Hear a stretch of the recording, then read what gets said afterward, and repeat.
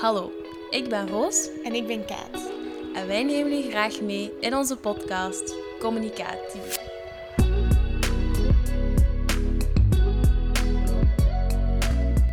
Binnen deze podcast nemen we jullie mee in de sfeer en gezelligheid van onze opleiding. Communicatiemanagement aan de Hogeschool PXL. Blijf dus zeker verder luisteren en leer de PXL-communicatiefamilie beter kennen. In deze aflevering geven we het woord aan een van onze lectoren, die naast haar passie voor lesgeven ook veel te vertellen heeft over fotografie, het mooie in de mens en haar liefde voor grootsteden. Vandaag zitten we samen met Timmermans, onze lector Nederlands, cultuur, copywriting, maar daarnaast nog heel veel meer. Welkom, Joke. Dank. We waren al even gaan opzoeken. We zijn al het wereldwijde web ingedoken. Maar we vonden eigenlijk zoveel over u dat er eigenlijk bijna geen beginnen aan was. Dus daarom kun je misschien beginnen met even kort voor te stellen. Ja, ik ben dus Joke Timmermans. Ik ben 41 jaar. Ik kom uit een heel klein dorpje tegen de Waalse grens. Een dorpje dat al heel snel te klein bleek te zijn voor mij. Ik woon ondertussen in Hasselt, op wandelafstand van de school. Ik kom ook te voet naar school. Ik ben getrouwd met een fantastische man, Herman. We schelen wat. Hij is 21 jaar ouder. Hij heeft 3 kinderen. Ook 3 heel toffe kinderen. En hij is ook al opa van 4 kleindochters. Wat dat mij een soort van een plus oma maakt. Waar ik ook wel fier op ben. Ja. Dat ben ik in het kort, denk ik. Ja, we gaan misschien eerst een beetje wat terug in de tijd. Want wij zijn nu student. Ja. En we vragen ons eigenlijk af, wat heb u vroeger gestudeerd? En hoe was dat? Hoe kijk je terug op het studentenleven? Ik was altijd wel een goede student, goed in alles. Dus voor mij was het wel moeilijk om te kiezen. En ik dacht, dat wordt iets met wiskunde. En gelukkig heb ik mij toen bedacht. En het is dan cultuurwetenschappen geworden. Toch een heel andere richting. Een heel andere richting, ja. Ik moet zeggen, ik was 18. Ik ben dan naar Thailand gegaan met AFS, een uitwisselingsprogramma. En daar besefte ik wil niks met economie of wiskunde doen. Ik wil iets doen met mensen. En dan is het cultuurwetenschappen geworden. En ik heb dat ook nog aangevuld met een postgraduaat journalistiek op deze school. Ah ja. Ja, dus de school waar ik nu voor de klas sta, in die klas heb ik zelf gezeten als student. Dus dat is wel leuk. Maar ik was een hele brave student, denk ik. Op het saaie af. Ik studeerde graag. Ik miste geen enkele les. Ik heb ook in heel mijn leven geen enkel herexamen gehad. Zo'n student was ik. Ik ging ook helemaal niet graag uit.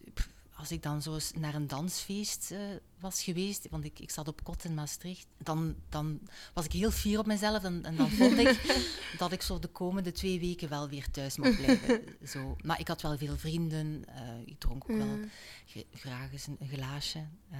Maar in het algemeen was ik heel braaf. Ja, ik denk dat de studenten van tegenwoordig toch wel stouter zijn. Ja. Gelukkig maar. Ja, eigenlijk gaan we er wel zelf een beetje in. Allee, niet zozeer in het student zijn. Ik durf toch af en toe al wat uit te stellen en zo. Maar zeker in het studentenleven en zo. Niet iemand die echt op stap gaat. Ik ben wel graag thuis en gewoon gezellig wel eens met vrienden. Maar niet voor mij ook echt wel niet elke week te zijn. Maar we moeten ons daar ook niet voor schamen. Nee, hè? dat We zijn is ook zo. wie we zijn. Voilà. Dat is ook zo. En dan na uw studies, want nu werkt u als lector aan de PXL, maar in de tussentijd hebben we toch ook online gevonden, heeft u nog heel veel andere dingen gedaan, of toch nog andere jobs gedaan? Ja, dat klopt. Toen ik die opleiding journalistiek deed, liep ik stage bij TV Limburg en als videoreporter voor de nieuwszender daar. En als stagiair ben ik daar mogen blijven. Iets wat ik jullie ook toewens, dat je ergens kan blijven hangen. En ik heb daar uiteindelijk een jaar of 7 gewerkt. En dat was eigenlijk fantastisch. Ja, als eerste job. Ik werd er echt voor de leeuwen gegooid. Ik mocht elke dag op pad gaan om verhalen te sprokkelen, mensen te interviewen, filmpjes te monteren. Ik heb ook een tijdje het nieuws gepresenteerd. Dus ik heb daar ongelooflijk veel bij geleerd. Ik heb daar mijn taalvaardigheden kunnen aanscherpen. De neus voor storytelling heb ik daar kunnen ontwikkelen. Dus ja, een hele, hele fijne ervaring. Ja, super. En hoe bent u dan uiteindelijk terechtgekomen op de opleiding om dan les te geven? Want uiteindelijk is toch als videojournalist toch nog iets heel anders dan wat u nu doet. Ja, absoluut. En het is wel grappig, want toen ik 18 was en dus niet goed wist wat doen. Ik wist 1 ding zeker, dat was... Ik zou geen leerkracht worden. Echt niet. Dat idee alleen al zo voor de klas staan en alle ogen op mij gericht, dat vond ik echt helemaal niks. Maar dus ja, ik had dan die ervaring voor TV Limburg en mijn toen nog vriend, ondertussen man, die wou naar Londen voor een jaar om daar te gaan werken en hij vroeg of ik meeging. Ja, ik werkte toen nog voor TV Limburg en ik had zoiets van, ik ga dat gewoon doen. En dat is echt een herbouwingsjaar geworden voor mij. En ik heb daar veel geschreven en ik heb daar ook veel gefilmd. En heel veel nagedacht over, wat wil ik nu eigenlijk? En Herman, die stond zelf in het onderwijs en die vertelde altijd zo fijn over de lessen en de manier waarop hij zijn kennis kon overbrengen. Hij is kunstenaar, schilder. En ik dacht, misschien is dat toch iets voor mij. Dus dan, ik was toen al 30. En dan ben ik terug naar school gegaan. Dus ik heb dan een aggregaat, dat is een agogisch diploma, behaald. Ik zat dan in de klas met 20-jarigen. Maar ik was heel gedreven. En zo ben ik dan in de onderwijswereld gerold. Eerst heb ik in de middelbare school gestaan. En op een bepaald moment belde Hervé van de Weijer, opleidingshoofd communicatiemanagement. En er was een lector binnen de opleiding cultuur, die was zwanger. En hij vroeg of ik die wilde vervangen. En dat wou ik wel. Dat was super tof, dat was heel goed gegaan. En Hervé was ook heel enthousiast. Ja. Oké, het jaar daarop was het de lector copywriting, die verhuisde naar Spanje voor onbepaalde duur. Dus die jaarlessen mocht ik overnemen. En 2 jaar daarna ging de lector Nederlands met pensioen. Dus ik had ongelooflijk veel geluk. Dus ik ben hier gewoon blijven hangen. Ondertussen geef ik toch al een 7-tal jaren les. Maar ik heb heel veel aan Hervé te danken. Het is heel fijn om iemand te hebben die echt in u gelooft. En dat deed hij wel. En die heeft me heel veel kansen gegeven. Ik heb die kansen ook wel gegrepen. Maar je moet wel wat geluk hebben in het leven. Ja. Maar zijn er ook andere opleidingen waar dat u les aan geeft? Of zijn dat eigenlijk is alleen voor onze opleiding? Ja, momenteel geef ik alleen les in de opleiding communicatiemanagement, voltijds. Maar ik heb wel les gegeven op middelbare scholen. Toen ik pas klaar was met mijn studie, heb ik wel vervangingen gedaan en zo. Maar ik moet zeggen, dat lag mij toch niet helemaal. Ik was daar zo anders. Helemaal anders. Ja. Ik was veel meer bezig met klassen te managen, zorgen dat iedereen in orde was en dat de leerlingen stil waren. Ik vond dat eigenlijk niet zo tof. Wat ik leuk vind aan jullie, 18 plus, jullie zijn gedreven, willen leren, staan al met 1 been in het bedrijfsleven. Ja, ik vind het heel leuk om te zien hoe dat studenten zo hun talenten ontwikkelen. Ineens iets zien, het licht zien, het vuur vatten. Ja. Er helemaal voor gaan. Ja, ik vind het heel leuk om dan daar heel bescheiden mijn steentje aan te kunnen bijdragen. Maar ook vooral zo aan de zijkant te staan en te kijken hoe studenten zich ontwikkelen. Ja, die middelbare scholieren, dat is hormonen en liefjes en identiteit vinden. Ja, nee. Ik kan me inderdaad wel inbeelden dat de motivatie ook heel anders is. Ja. Als ik kijk naar mezelf in het middelbaar, ik was ook wel al een goede student en zo, maar het is toch nog altijd bezig zijn met God, wat je bijhoren en dit en dat. En studeren is allemaal niet tof en niet leuk en niet stoer. Terwijl als je nu kijkt, iedereen... Het middelbaar moet je ook sowieso nog door. Terwijl nu verder studeren, dat is omdat je het wilt en omdat je het interessant vindt en ervoor wilt gaan. En ook als je dan kijkt met andere studenten, de sfeer is ook veel fijner, omdat je weet, iedereen wil er ook voor gaan. Iedereen vindt het leuk, iedereen heeft daar interesse in. Ja, ik denk inderdaad dat het dan ook wel leuker is om les te geven aan mensen die gewoon ook mee gemotiveerd zijn en niet zoiets hebben van... ik wil naar huis en ben beu. En absoluut. Want ik weet niet, dan moest ik om een of andere reden toch van werk moeten veranderen of ik ooit zou teruggaan naar de middelbare school. Ik heb nu eenmaal geproefd van het lectorschap op een hogeschool. Ja. En ik wil niet meer weg. Ik wil niet meer terug. Nee. Dat is al fijn. Ook een compliment voor ons. Ja, absoluut een compliment voor jullie. Ja. Zijn er zo bepaalde dingen die je zo toch zo de leukste herinneringen of zo vindt hier aan uw lectorschap? Aan ons? Zijn er zo bepaalde dingen dat er zo uitspringen? Elke dag is leuk. Dat klinkt nu echt heel onnozel, maar ik kom heel graag naar school. En af en toe zijn er wel momenten die er echt uitspringen, ja. Ik herinner mij mijn verjaardag. 2 jaar geleden, en ik was toen 40 geworden. speciale leeftijd. En ik had helemaal niks in de gaten. Ik ging gewoon naar de les. Ik gaf toen copywriting aan derdejaars en ik kom het klaslokaal binnen. En ik weet niet hoe ze dat ontdekt hebben, dat ik die dag 40 werd. Maar dus de hele klas was versierd met ballonnen en slingers. En er stonden taarten, meerdere taarten op tafel. Er was cava. Ik weet niet of dat eigenlijk wel mag, alcohol drinken. Maar ik heb dat door de vingers gezien. Ja, dat was gezang. Dat was echt heel bijzonder, ja. Ik was er helemaal van ondersteboven. Ja, dat is wel fijn. Super lief. Maar er zijn nog mooie momenten geweest. Ik herinner mij ook een les copywriting. Had ik iemand naar de les laten komen. Een Geert Verdikt van de Nederlandse band Buurman. Dus redelijk bekend. En ja, de studenten hadden de opdracht om hem te interviewen en dan een persbericht te schrijven voor hem. Dat was de afstudeerrichting Public Relations, dus die moeten goed kunnen schrijven. Want jullie volgen dat ook zeker? Nee, ik doe Public Relations en... Ik doe de digital, online goed. communicatie. Ja, voilà, Roos, dus jij weet dat. Swati was naar de les gekomen en dat was heel plezant, maar die had zijn gitaar ook bij. En op een bepaald moment haalde hij die gitaar boven. En ja, die studenten kregen daar gewoon een mini-concert. En daar is toen ook geweend en dat was heel emotioneel. Ja, dat vergeet ik ook nooit meer. Nee, dat snap ik, en zo zijn er wel meer momenten. Ja. Maar die schieten mij nu wel te binnen. Ja. We hebben ook gelezen dat je soms vreemdere momenten al meegemaakt hebt. Zoals we hadden in een artikel gelezen dat er iemand ooit een liefdesbrief geschreven heeft. Ja. Is dat nog het gekste wat je al hebt meegemaakt? Of zijn er toch nog dingen die gekkere dingen gebeurd overstijgen? In de tussentijd? Nee, dat is wel echt het vreemdste. Een liefdesbrief, ja. Ik heb nog nooit tegen iemand gezegd, ook niet tegen mijn man, van wie dat die brief dan kwam. Dat blijft een geheim. Maar ik kan het verhaal wel vertellen. Dat was een examen in het tweede jaar copywriting. En dat was een open boekexamen. En de laatste vraag was echt een open vraag. Zo van, een beetje onderzoekend, beschrijf eens jouw zwaktes en sterktes. Wat je eigen schrijven betreft, iets in die aard. Ja, dus van die student kreeg ik geen antwoord op die vraag, maar dus wel een liefdesbetuiging. En dat ging over mijn présence, over mijn stem, over dat zijn lief jaloers was op mij, dat soort dingen. Ik bloos nu misschien ook als ik daaraan terugdenk.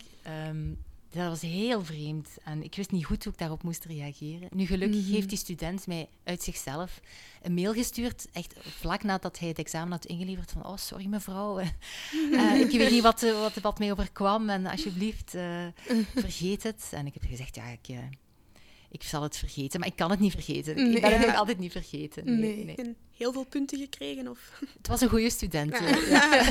Dat was zijn geluk. Want we hebben daar nou over gehad dat je het ook heel fijn vindt met de studenten. Ik kan denk ik ook al vanuit de studenten spreken dat ook de sfeer, zeker met u, met andere lectoren, maar ook onder de studenten, wat heel goed zit.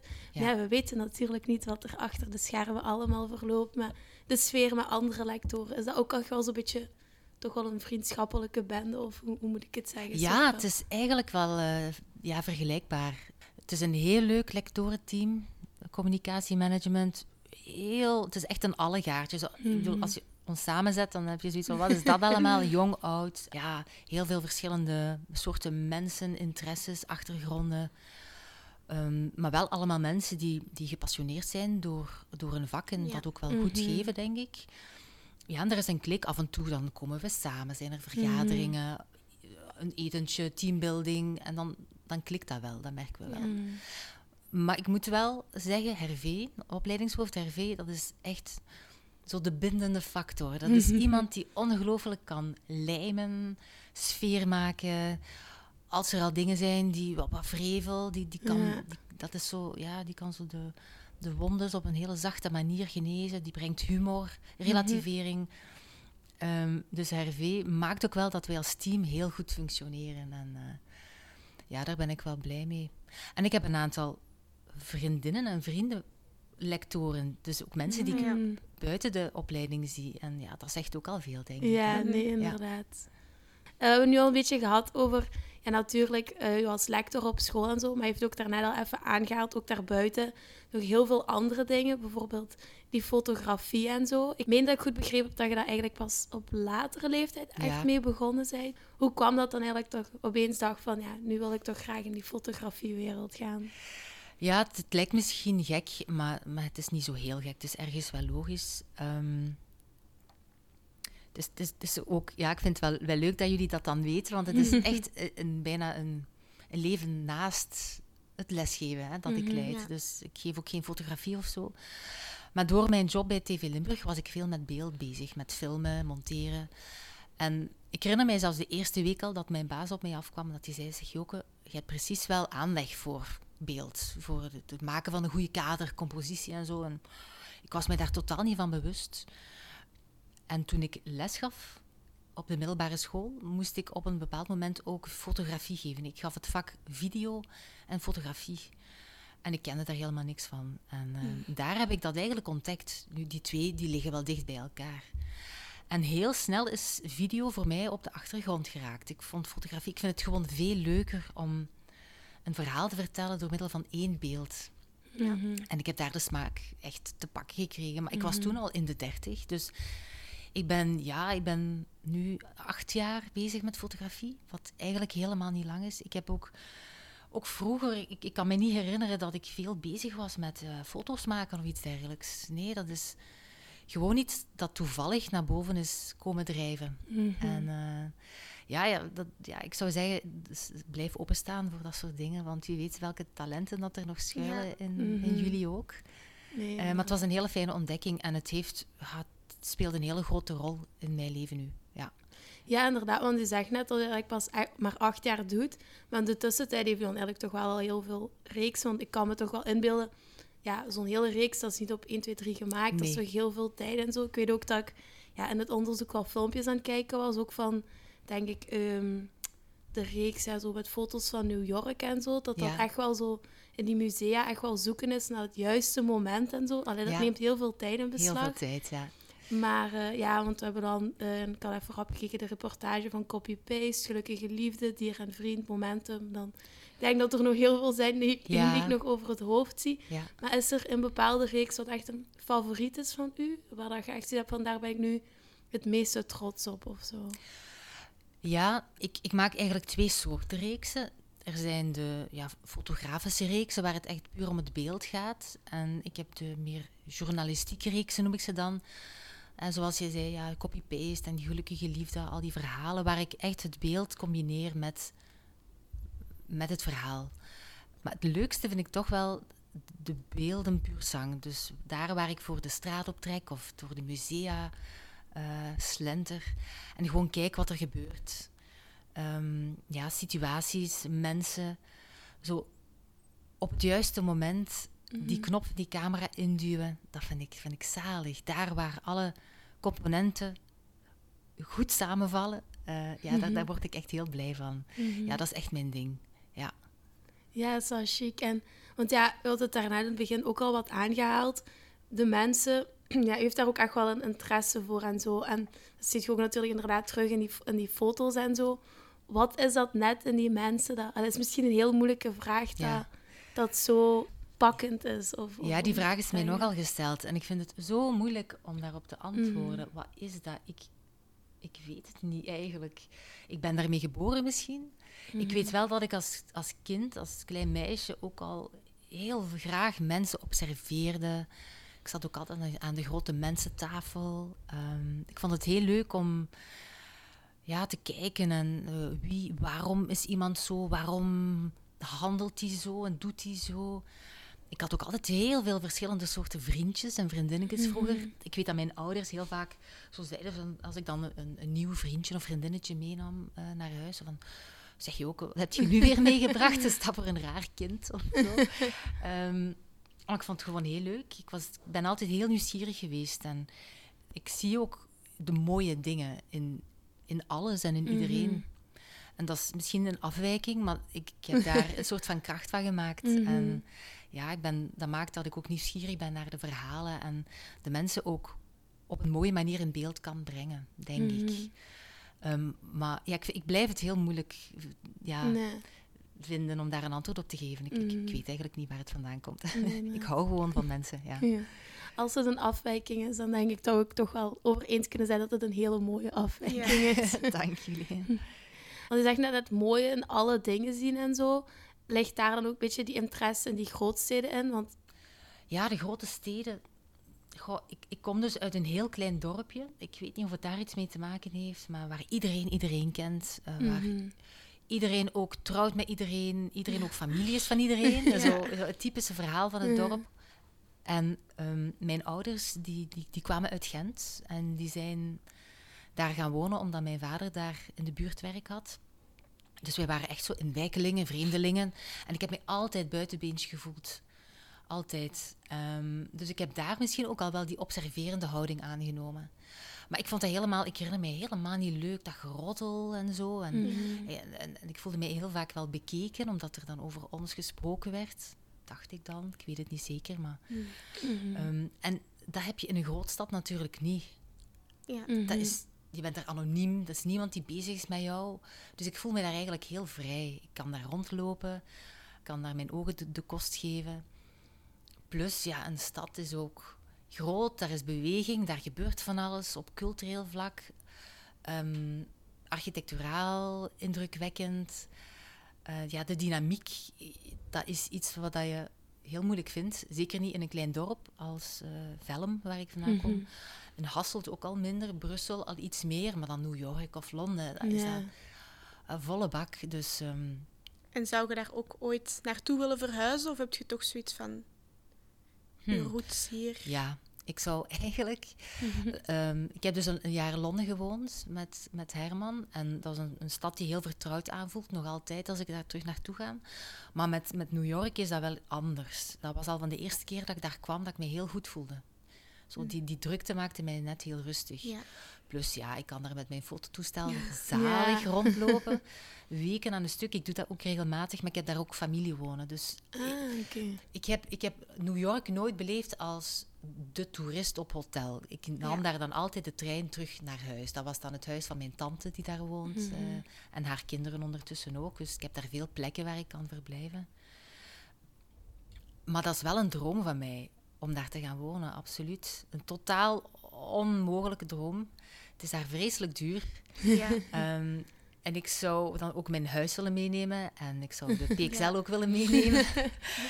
Dus dat is niet echt een optie. Komen jullie mee? Oké, dat is geregeld dan. Maar het is wel leuk. Ik heb daar iemand leren kennen. Een dame van 80 jaar. Allee, ze is ondertussen al in de 80. Liz heet ze. Ze had ook altijd een public relations. Ze heeft goed veel geld verdiend. Dus als je goed veel geld wilt verdienen, Roos, moet je in New York gaan werken. En die leeft eigenlijk het leven van een 80-jarige dat ik ook zou willen hebben als ik 80 ben. Dus wie weet ben ik als 80-jarige Kunnen jullie mij daar vinden, ja? Ja, dan komen we u bezoeken. Voilà. En misschien om het een beetje af te ronden, een beetje ik weet niet, een ondeugende vraag. Of ik denk wel een vraag dat vooral bij heel veel meisjes wel echt op de lippen ligt.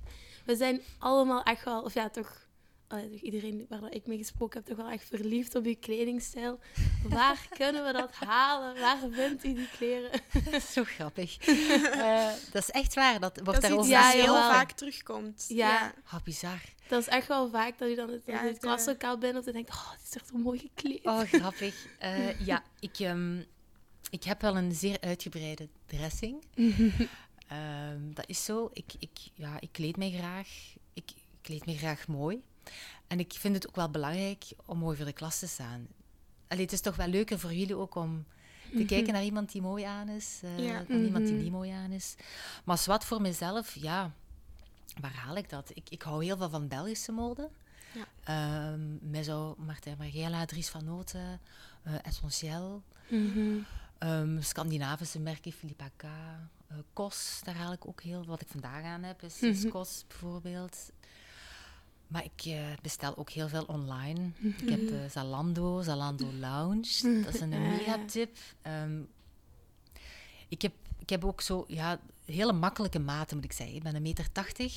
Ik heb maat 36. Dat is zo de modellen op Zalando. Die zijn ook altijd 1,80 meter maat. Dus ik weet precies welke maat dat ik moet. Dus alles past ook wat ik bestel. Ik heb nog nooit iets moeten terugsturen. En dat is heel plezant, maar dat is ook heel gevaarlijk. Ja. Dus mijn garderobe is enorm uitgebreid. Ja. Maar ik vind het wel leuk en grappig om te horen dat jullie daar dan mee van genieten of zo. Ja, dat kwam echt wel heel vaak terug.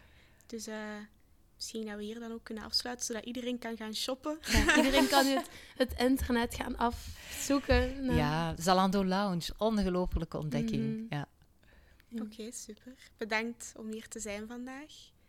Het was superleuk. Het was de eerste keer dat ik in een podcast zat, dus leuke eerste ervaring. Ik heb ook zelf wel heel veel van u bijgeleerd dat ik niet wist. Dat is echt wel leuk. Allee, ik denk dat tof. velen de podcast wel heel interessant gaan vinden. Ik hoop het. Laat ons hopen.